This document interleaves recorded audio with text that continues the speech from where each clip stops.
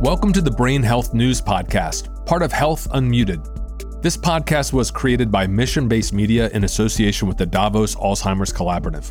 This was recorded live in January 2024 at the World Economic Forum annual meeting in Davos, Switzerland. This episode is hosted by Richard Lui, an author, filmmaker, and anchor at NBC and MSNBC. He and his two guests discuss the latest developments in Alzheimer's research. They delve into the breakthroughs in immunotherapy, the potential for early intervention, and the impact of new diagnostic methods. And importantly, they also explore the role of partnerships and collaborations in advancing Alzheimer's research and the global effort that's needed to achieve this goal. Enjoy this conversation, hosted by Richard Lui. Great to see all of you. We're at the Davos Brain Health Impact Conversations with the Davos Alzheimer's Collaborative, DAC. And my name is Richard Lui. It's great to be here to have a very good discussion with all of you, we hope. I'm at NBC and MSNBC. I'm also a person that used to be a caregiver. My father had Alzheimer's. This is why I'm so glad to be here for this conversation. We're in the studio with expert and advocate Dr. Andrea Pfeifer. She is the CEO of AC Immune SA, a Swiss company developing new medicines for Alzheimer's disease. She is globally recognized as a leader and strategist in the field and chair of the Global BHP Brain Trust. Good to see you. Shall I call you doctor? Is that okay? Andrea is part. Andrea, okay, very good. We are also joined by my friend, fellow Alzheimer's advocate, and the founding chairman of DAC, the Davos Alzheimer's Collaborative. Always great to see you, George Vradenburg. Welcome to you both. And we'll kick it off with you, Andrea. What are some of, if we're just hopping into this conversations, some of the developments that you've been watching lately in the Alzheimer's space? Obviously, we had a wonderful 2023 year with lecanemab being approved, donanemab being very close to approval. It was a major breakthrough because the first time in the last 20 years of history that was a real breakthrough, meaning we can slow down the disease. And that meant a lot, didn't it? Because how long had it been since we had a bit of a glimmer, if I may undersell it for a moment? Glimmer, I'm not sure, but what you would call a glimmer, but to have a real scientifically proven benefit of 30+% is absolutely a unique experience. And obviously, there was a lot of learning involved. And maybe just to summarize that, the long disputed A-beta hypothesis was validated. We could actually show that immunotherapy can target these pathological species in the brain. And thirdly, we learned that if you treat early, you can have even more effects. So there was a lot of learning involved, which of course opens up a horizon for new medication. And that's my interest. So you and George don't get along at all, I imagine. Oh, yes. We spend a fair amount of time together. I am an enormous admirer of Andrea Pfeifer. So tell me about, she was just remarking about this 2023 lecanemab. I would echo what she said about the hope. After all, this disease was identified in 1906. 117 years later is the first time we have a molecule that can interrupt the course of the disease, to slow it down. Huge difference. But what Andrea has just highlighted is the fact that since we now know this disease accumulates these toxic proteins 25 to 30 years before symptoms, the idea that you can actually give a drug or a medicine or an active immunotherapy, otherwise known as a vaccine, to people well before they ever get symptoms and prevent the buildup of these toxic proteins is exciting possibility that opens the imagination to something, in fact, we had never thought possible. So what does this mean now, or we're in 2024? What does this mean for the next 5 years? I think we are all looking at what is next. And for me, next is moving to intervention, even at an earlier stage. Even data from the antibodies actually showed that if you use the same molecules in earlier stage, you have double the effect. So we are going earlier. But hopefully we will be able to actually prevent the disease. And for that, we need to diagnose when the people don't have yet the symptoms and there are means available.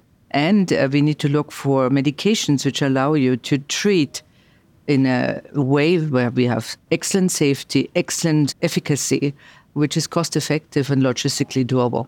So that's what we are looking at. And if you ask me, first active immunotherapy by 2029. Okay, you heard it, ladies and gentlemen, 2029. Why do you say 2029, though? Is that because you feel that the energy, the research that we are now, this cusp of what we're about to see, we've reached it finally? I think we have medicines in development, which fulfill the requirements of safety, looking at the specificity of its pathological proteins, predicting potentially the efficacy based on what we know from the antibodies. So we have learned all of that. So there are molecules now available, including ours. And what is even equally important is that we have now diagnostic means. Because if you cannot, as George said, diagnose the people at risk pre-symptomatic, when we have not achieved as much as we should to achieve the 60, 70, 80% of slowing of a disease, or if I could dream, prevent the disease. So what's exciting here, Richard, is that these new active immunotherapies are actually in clinical trials today. J&J just announced in December a major phase 2 trial of an active immunotherapy, tau targeting, developed by AC Immune, licensed by J&J. But Andrea herself has vaccines in clinical trials. And so that's why there's an emerging sense of both we can do this and that they are safe. Because if you're going to immunize 100 million people around the world against Alzheimer's, which may be the volume we'd like to be able to do, you want to make sure that immunotherapy is truly safe. And we need, if you're thinking of solving this disease globally, you have to have a very low cost, very easy to administer, very safe mechanism for doing so. And the world has gotten a great deal of experience with vaccines and pandemics and infectious disease. So the world has an experience of administering vaccines globally around the world. How does one benchmark fuel another benchmark in this space? Because we have not had one in 2 decades. So this, in the last couple of years, now with your research as well, is it all together happening? Is it random firings that are now coming together? How would you describe it for those who are not in the space of research that you're in? I think we are really at a crossroad between symptomatic treatment and pre-symptomatic treatment. We are at a crossroad because we finally have the tools available for early diagnostic, which we didn't have. We can now speak about precision medicine, and I'm coming from the cancer field. It took us years and years to reach this level, and there was definitely a breakthrough during the last 2 years in actually establishing even plasma and blood markers in order to predict who is at risk before clinical symptoms. That's absolutely extraordinary. And that is the basis to link that to a safe and efficacious active immunotherapy where you can actually provide maybe 1 shot, maybe 2 shots per year in order to prevent the disease. And just imagine if we could prevent this disease, what it would do in terms of social impact, in terms of economic impact. And, we are talking a lot about vaccination and all these different things, but there is a huge impact for society, for humanity, but just for economics. One patient costs $120,000 to $150,000 per year. If you could prevent each of that with 1 shot of a vaccine, it would revolutionize the health system. And finally, we would not speak anymore about the payers being willing or able to pay. It is affordable. Yeah, and one of the discussions certainly has been, and the two of you are right in the middle of it, is the chicken or egg when we talk about diagnostics versus immunotherapies. And I imagine now with the last year on the diagnostic side, they're all going, this is great. We now have a market because we can actually treat it. Yeah, but right now the market is PET scans, which are very expensive and very rare in the world, and neurologists, which are very rare and backed up. So right now we've had Leqembi, the ASI drug, on the market in the United States, and there are probably fewer than 1,000 people on that drug because of the backup there. But I would say your question about what is triggering this sense of optimism is the fact the United States government policy, or regulatory policy and payer policy, demonstrates to people who want to invest in companies that there's a path to market. Now, this drug, Leqembi drug, the one that just got approved this year, has now been approved last year. You're right, 2023. Now been approved in Japan and just 2 weeks ago in China. So this drug has now been approved for a population base of 2 billion people. Yeah. And so that says to an innovator, that says to the big pharmas, that says to the great biotechs like AC Immune, hey, there is a path to market here. Talk about biomarkers and those who might be good candidates for these immunotherapies. George mentioned already, gold standard is still what we call the PET imaging, which is very expensive and not frequently available, in particular in low and middle income countries. And not even in countries like Switzerland, for example. You have it in every clinic.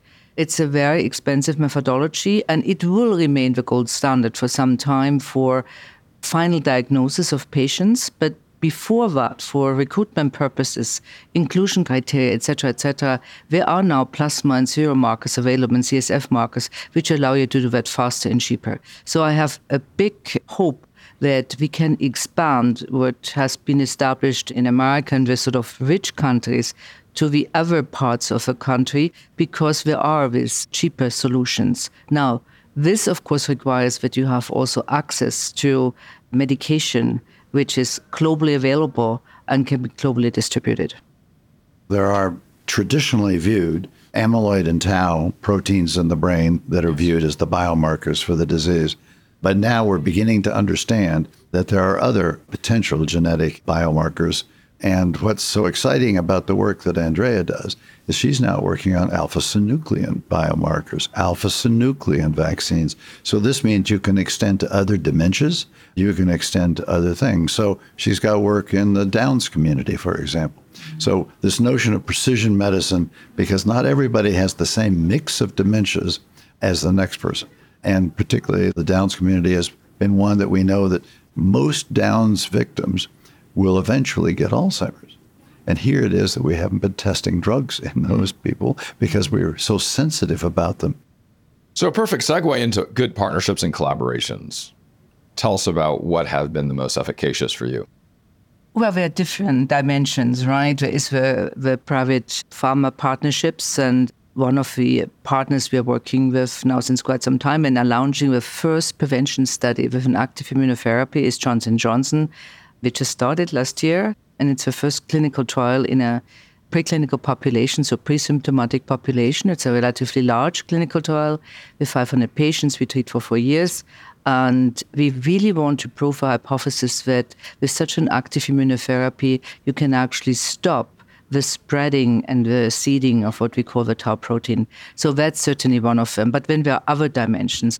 Very much appreciating the collaboration with George on the DAC. I was a little bit involved in the initial phase because I felt, in fact, I think the first meeting in Davos we organized at the WEF because I really, really strongly felt that Alzheimer's should be on the agenda of the WEF. It finally is, mediated, supported, driven by George and his people. So I'm super happy. So that's very important. And then there's also the COI initiative, and the COI initiative has now a vaccine group, which again excites me a lot because we need global harmonization. We need to work with regulatory agencies. We need to work with governments because the governments have to help us to implement what we have learned from COVID. And this is my biggest concern right now. How do we convince the different governments to actually almost update their national plans to include nationwide diagnosis, to include registries so that we have actually access to these people? So that has to come. How do they do that? Not yet, by talking to them. By talking to them. Yeah. Andrea referenced the Global CEO Initiative, which is sort of the corporate roundtable of the patient community. And that roundtable on work group on vaccines includes 8 companies. It includes 4 regulators from around the world. And it's going to include scientists, both basic scientists and clinical trialists, as well as increasingly with payers. Because each one of those groups has got to say, this is a problem which we would like to solve together. Each of us has a different role. Regulators have to approve the drugs. Payers have to pay for the drugs. But there are issues at each stage of this. And as we know from our history with COVID, there's vaccine hesitancy. And whether people would adhere to a vaccine through time is in order to get the payoff Andrea described financially and economically and socially. This is going to take a team effort. So from a patient's point of view, we want government, scientists, industry, and patients all to be at the table with a common goal with their different rules. With this new injection of interest and energy, at least within the research community, how's that translated here at WEF this year? And the benchmark would be 2023 versus 2024. How would it compare? You see more and more initiatives, you see more and more meetings taking place, more and more invitations, also to me, for example, by private industries, by investors, et cetera, by foundations. So I think there is a certain readiness to go to the next step, which is absolutely needed. And by the way, the 2029 is only possible if everybody is on one table and we are all going in one direction. And COVID has shown it in Alzheimer, we are not yet there. I was going to ask you what you look forward to, but I guess you're looking forward to 2029. Yes, and before. And before. Yeah, let's talk about the steps in between, yes. No, but as George said, before we have the first readouts from our phase 2 clinical trial on the anti-beta vaccine. So this would be, if you like, the modeling of what has happened to the antibodies. And we see some readouts in Q1, some readouts when later in the year. And if they're positive, we can actually go straight into a accelerated development, which of course would assure the 2029 deadline. And it's really what I'm focused on. Yes. I would say the next 2 years is going to be driving blood-based plasma markers into the clinical field. So the doctors, even primary care doctors, begin to take blood tests and we can ascertain who is at risk for this disease. So that making things less expensive, more accessible, and get more primary care. Even community health workers that we work on in rural settings in Kenya can take blood tests. Or we're trying in Kenya to see whether you can do it with a saliva swab and get the same result. So we're trying to lower the cost, increase the accessibility of the means of screening, which are going to be essential to getting widespread use of innovative medicines. And by the way, just to follow up on what George said, our vaccination or active immunotherapy needs exactly this information. We need to have access to this registry, so with patients or people at risk in order to really do what we need to do, because we need to have large access to people with the risk of Alzheimer's. So the work which is going on here in the communities, et cetera, has to happen so that we can bring to a patient prevention, of course, better quality of life. I'd say one thing this year in Davos is that everyone's talking about the brain and talking not just about suppressing disease, but how do you increase the capacity and resilience of the brain? Because we now know increasingly that there is a great plasticity to the brain at all ages. And so prevention is now on the scale. How do we basically deal with all the risk factors associated with future dementia, cardiovascular disease, diabetes, obesity, and lifestyle? And so that is on. So the whole notion of preventing disease that way, as well as how do you enhance brain health in employer settings, by employers, by governments? How do we have national policies to regard brain as a brain capital item, as something to invest in terms of expanding? Everyone, there's a lot. If you go up and down the street now in Davos, you see nothing but artificial intelligence. We want to enhance actual intelligence. That's what AI means, actually. Actual intelligence. Yeah, and if I just may add one point to this, my sort of hobby, besides my real job, is actually to really look into this non-pharmacological, as we call it, changes which you can do, lifestyle changes, George mentioned it, in order to actually keep the brain health. And I think we have to really start thinking how the pharmacological, so medication, and non-pharmacological work together, and both together actually we enhance brain health. So that's really what we want to achieve. Where are we at from 1 to 10 as we finish up our conversation? If 10's great and exactly where we want to go, and 1 is where we don't want to be at all, where are we? I let George start. I would say 2, but I can see 10. You can see 10, okay. I would go maybe a little bit higher because I see a lot of very good specific medication now coming up, and the diagnostic field is being revolutionized. So maybe I would go to a 3 or 4. Hope is the main watch. There you go. I'm totally with both of you on hope as well as real results. So Davos Alzheimer's Collaborative, great to be here at WEF as we sit here on the promenade here in 2024. with a great view on what we've seen in research recently and how to look forward to 2029. So thank you both. I really appreciate it. Thank you, Richard. Thank you. We'll see you next time. Thanks for tuning into the Brain Health News Podcast. Be sure to visit healthunmuted.com for more podcasts and information about brain health. Please also visit www.davosalzheimerscollaborative.org for more information about the work they're doing to shape the future of brain health on a global scale.